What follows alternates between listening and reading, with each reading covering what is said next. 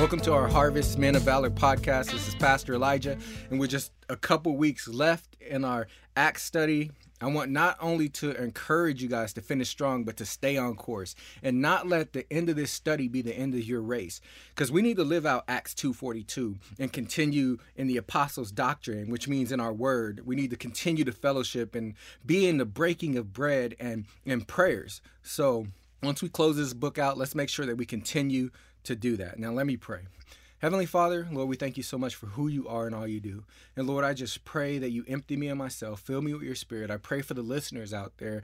And I pray for the end of this year, Lord, that you would just bless it and that we would continue to do what you have called us to do. In Jesus' name I pray. Amen. Well, this week, guys, we'll be continuing in our study through the book of Acts, and we'll be covering chapters 24 through 26. Now, that's a lot of verses. So what I'm going to do is I'm just going to overview the chapter, all three chapters, and then we'll see what we can learn from the life of Paul. Well, I remember the first and the last time that I went dirt bike riding, and I was definitely a little nervous, but the reason why I was nervous was because the night before I kept envisioning myself flying off a cliff. Now, that never came to pass, although I did hit the ground a few times, more than a few. But the more I rode, the more confident I got. And at one point, I wanted to go off of a jump. Now, when I say jump, I really mean it was like a small bump about 8 inches high. So I plotted the whole thing out. I looked back and said, this is how far back I need to be. And this is how fast I would need to go. And I had an end goal. The end goal was to land without dying. Now, obviously, I accomplished the goal of not dying, but it didn't go according to plan. See, first off, I was just going way too slow, which turned out to be a blessing in the end, because when I hit the bump, instead of me and the bike going over the bump, I went over the bump and the bike stayed behind. And I remember thinking, here I come, Lord. But I decided in midair, I'm just going to go with it. And as a result, I actually accomplished the goal. I landed without dying. But the crazy part is I somehow ended up flipping over the bike and landing on my feet. So not only did I make it out alive, but I also looked cool while doing it. The plan changed when I hit the bump, and I just went with it and actually ended up accomplishing the goal. And I remember someone who was watching saying, wow, did you mean to land on your feet? And, in my mind, I was like, not really. But I said out loud, that wasn't my plan, but God intervened. And the reality is I did want to stick a landing, but I had no clue that that would be the landing that I actually stuck. But God planted me there and put me in position to not only accomplish the goal, but to testify of his goodness as this person was asking me that. Now, I tell that story just to demonstrate that sometimes the fulfillment of our purpose may look different than how we envisioned or planned it to be, but God will land you in a place where you can give him the glory. And we just need to go with it and land where God wants us to land. So I'll premise this entire passage with these verses from Acts chapter 19, verses 15 and 16. And this is speaking of Paul. He is a chosen vessel of mine to bear my name before the Gentiles, kings, and the children of Israel. For I will show him how many things he must suffer for my name's sake. Now, God told Ananias that the goal which he would reveal to Paul was that he would bear the name of Christ before Gentiles, kings, and Jews. So the goal was set, and from chapter 9 on, you see Paul wanted to fulfill God's goal, but at times Paul's plan, accomplishing that goal, hit bumps and flipped him right into God's plan. And Paul went with it, and ultimately he preached Christ. Now, Paul found himself in many undesirable positions. He was being harassed, he was chased, beaten, stoned, arrested, and even shipwrecked, which is usually not the plan that somebody would make on their own to accomplish a goal. But Paul went with it, and he always landed where God wanted him to land. Now, today, we're going to pick up where Paul is arrested, standing before his Jewish accusers and Roman dignitaries. Then he was placed on house arrest, which is where we find ourselves in chapter 24 through 26. And see, in these 3 chapters, Paul is placed before 2 different Roman officials and a king, which, as church history tells us, this trial will ultimately lead to him standing before one of the most wicked Caesars, Nero, who would eventually put Paul to death. Now, again, you can read about that part in church history. So a lot of our discussion will be from a bird's eye view. Because it would take me a whole 15 minutes with my education to read these 3 chapters in this podcast. So let's get into this. In chapter 24, Paul is taken to Caesarea, an ancient port and administrative city of Palestine, to stand before a man named Felix, who was a governor at the time. Now, these governors wanted to keep peace because they never wanted a report to get back to Rome saying that there's a problem, because they would have been held accountable by Rome. So this gives us a little bit of insight to why Felix kept Paul on house arrests, because Felix heard the Jews' case and Paul's defense, and he knew Paul was innocent. And when you look at verse 22, it says, Felix had knowledge of the way, speaking of Christianity, so he put them off to hear more evidence. And the reality is, when you look at the story, he had enough evidence, but he had to juggle not wanting to hand over an innocent man, but also trying to please the Jews by keeping Paul in custody. He didn't want riots and things to break out and have that reputation. But we also see another glimpse of Felix's heart in verse 26, because he was looking to get paid. It said, at the same time, he hoped that money would be given to him by Paul, so he sent for him often and conversed with him.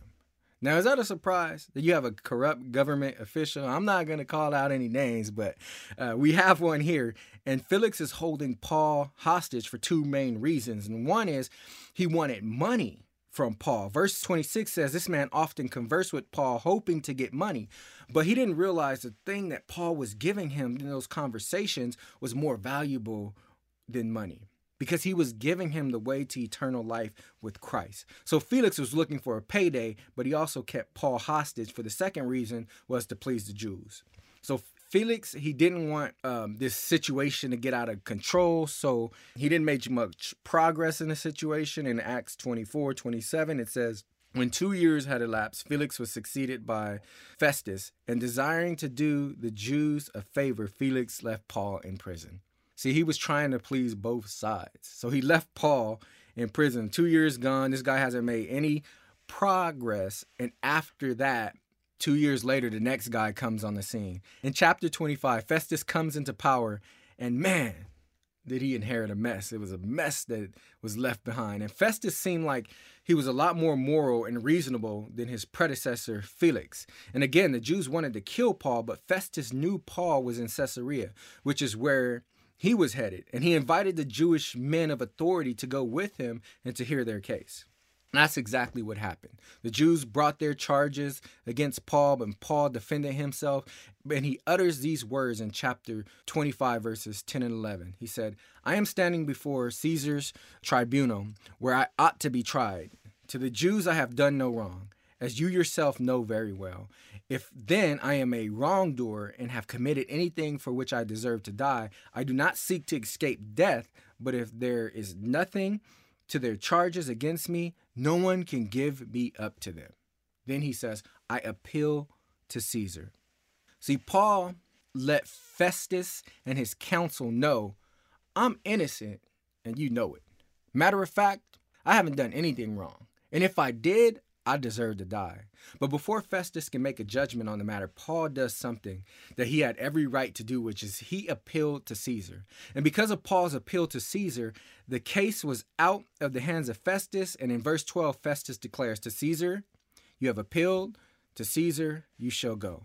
Now, there was nothing Festus could do at this time, but a few days later, his boy, King Agrippa, shows up. Now, this case seemed pretty high profile considering Festus lays out this case before King Agrippa. Part of that is because, he needed a reason to send Paul to Rome, so he needed to talk to King Agrippa, and they needed to come up with a plan. Why are we sending him to Caesar?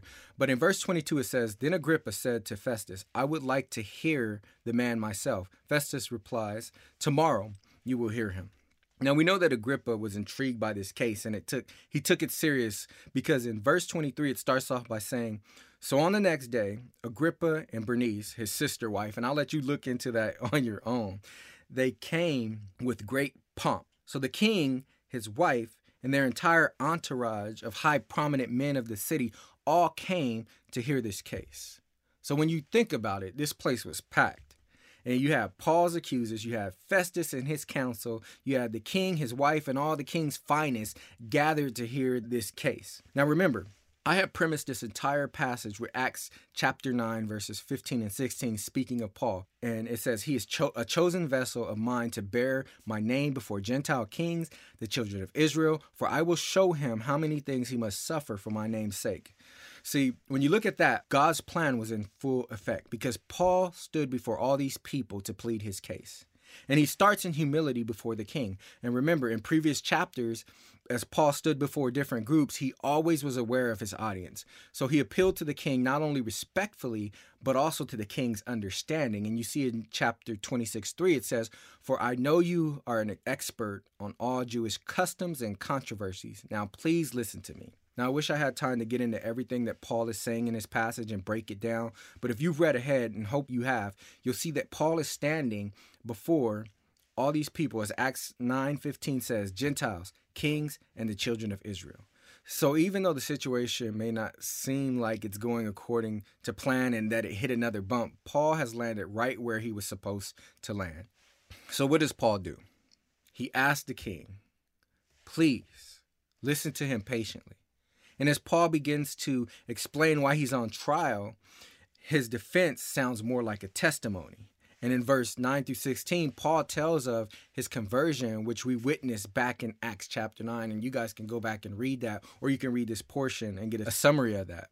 Now, let me give you a side note on what Paul's testimony included. One, he talked about his life before Christ, how he persecuted Jesus. And then, secondly, how he came to Christ, how he encountered Jesus. And thirdly, he talked about his life after Christ, living for Jesus. And I think it's a perfect example of how a testimony should include all three of these elements. One, your life before Christ, what he saved you from.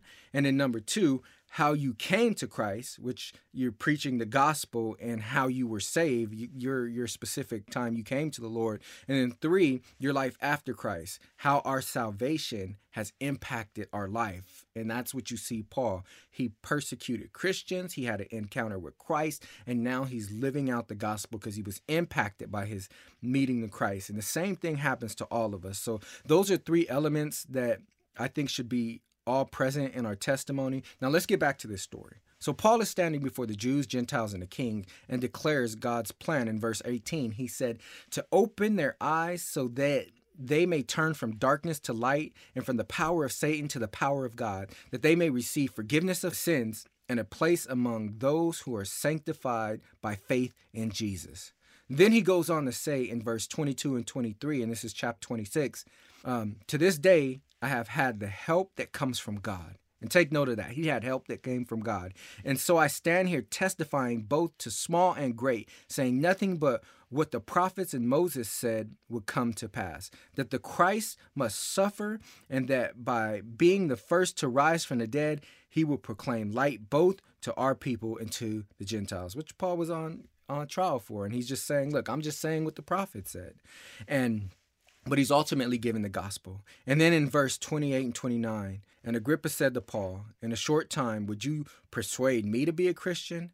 And Paul said, whether short or long, I would to God that not only you, but also all who hear me this day might become such as I am, except for these chains. See, Paul was saying, look, I'm here today to not just plead my case, but I'm here today and praying that you would be like me, saved by the grace, except for being in these chains. And see, Paul recognized that he had an audience that God had placed him before. And he was speaking before a king. He was speaking before Gentiles. He was speaking before the Jews. And Paul could have made it all about himself. And he could have put up a lofty defense because the Jews had no case. He could have made this extravagant case for himself because they had no evidence. But what did Paul do? He could have shut them down and said, I'm going to Caesar and just send me there. But no, Paul recognized that God had placed him there. He was confident. As verse 22 stated, to this day, I have had the help that comes from God. And what did Paul do? He took that opportunity to proclaim the gospel. He used the opportunity to declare the good news of God. Now, Paul was clearly innocent, and he could have been set free. But at the end of chapter 26, King Agrippa uttered these words, this man has done nothing to deserve death or imprisonment. And Agrippa said to Festus, this man could have been set free if he had not appealed to Caesar. Now, at this point, it may seem like another bump that Paul has to go over, and that Paul is finding himself flipping over the handlebars again. But let's quickly go back to chapter 23, verse 11, where it says, the following night, the Lord stood by Paul and said, take courage, for as you have testified to the facts about me in Jerusalem, you so must also testify in Rome. We see at the end of this chapter, Paul is not going to be set free, but instead he is going to be headed to Rome to plead his case before Caesar. But Paul understood that God would land him exactly where he needed to be. And I ask you this, where has God landed you? Maybe things have not gone according to plan. Or maybe your plan has deviated, or you've hit some bumps on the way and you find yourself flipping over the handlebars. But I say this, unless you're in sin, you have landed where God wants you to land. Now, if you're in sin, you hit a bump that wasn't from God. But if you're not in sin, you have landed right where God wants you. And let's take that opportunity wherever we land to glorify God, just like Paul did. Now, in that story, I told you in the beginning that I landed on my feet. But what I didn't tell you is that when I flipped over the bike, the next day I had this pain in my chest. And I felt like I was having a heart attack. And I was reminded at that time, I remembered, like, why is my chest hurting? And I had a bruise on my chest because when I flipped, my chest hit the handlebars. Then I went over and landed on my feet. And I bring that up because I want you to understand sometimes in God's plan, you're going to face some pain. Sometimes there's going to be bruises and bumps. But look at Paul. Paul lived a life of suffering. Paul hit those bumps. Paul had those bruises. But I tell you this, the pain of God's plan is worth the landing because ultimately we land in his presence for eternity. You know, I would rather have a bruise on my chest and land on my feet where I could give glory to God and say, God, you could thank me, than end up not landing at all and not go according to plans. And sometimes we just got to go with it and take the bruises and use that as an opportunity to testify of God's goodness, knowing that in the words of Paul, to this day, you have had help that comes from God. And we will stick that landing and ultimately stick the landing in heaven. Now, I want you to remember, Paul went through all these things, but he was right there where God wanted him to be. His plan seemed to have deviated. He seemed to have hit bumps, but he always landed not only where he can be used by God, but in the presence of God. And ultimately, Paul landed and stuck that landing right in heaven in the presence of God. Now, I'm over my time. I did not have a lot of time to get that, so hopefully I did it justice. But I'm going to let you guys know, if you want to study these things deeper, I want to encourage you to join a Harvest small group. And you can join our men's, women's, couples, or co-ed groups at harvest.church/groups. And once again, you're listening to our Harvest Men of Valor podcast. This is Pastor Elijah. I want to say God bless you guys and finish strong.